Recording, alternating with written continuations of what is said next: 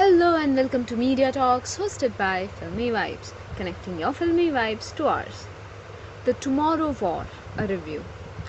This Amazon original movie is the science fiction movie promised to us in the year 2021.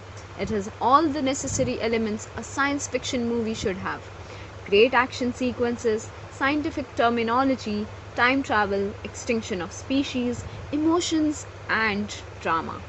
The movie gives us a full on vibe of the much loved Interstellar, and you will find yourself comparing both the movies at some specific points. The movie starts with a football match, getting interrupted by a sudden magnetic force, and some people out of the portal appears, warning the people of the earth about the great war which is coming ahead and how they should be prepared.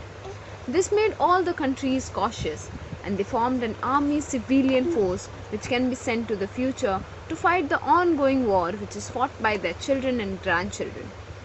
Dan Forrester, played by Chris Pratt, is drafted to be sent to the future to fight the war in 2051. But due to some anomaly in the machine, they reach a dangerous place instead of the safe one.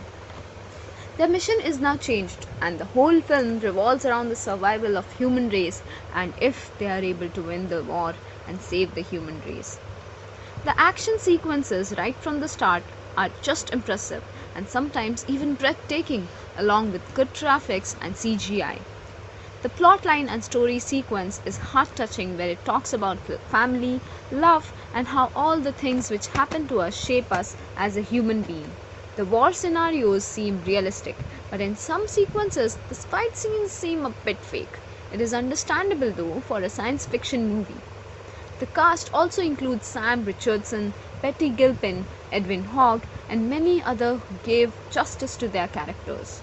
There are some heart-touching scenes too, which will make you emotional at some point, but that feeling will not last because too much of action is instilled in the movie. The last 20 minutes seem a bit extra, to be honest, but the sequences are decent, so you won't complain about it much.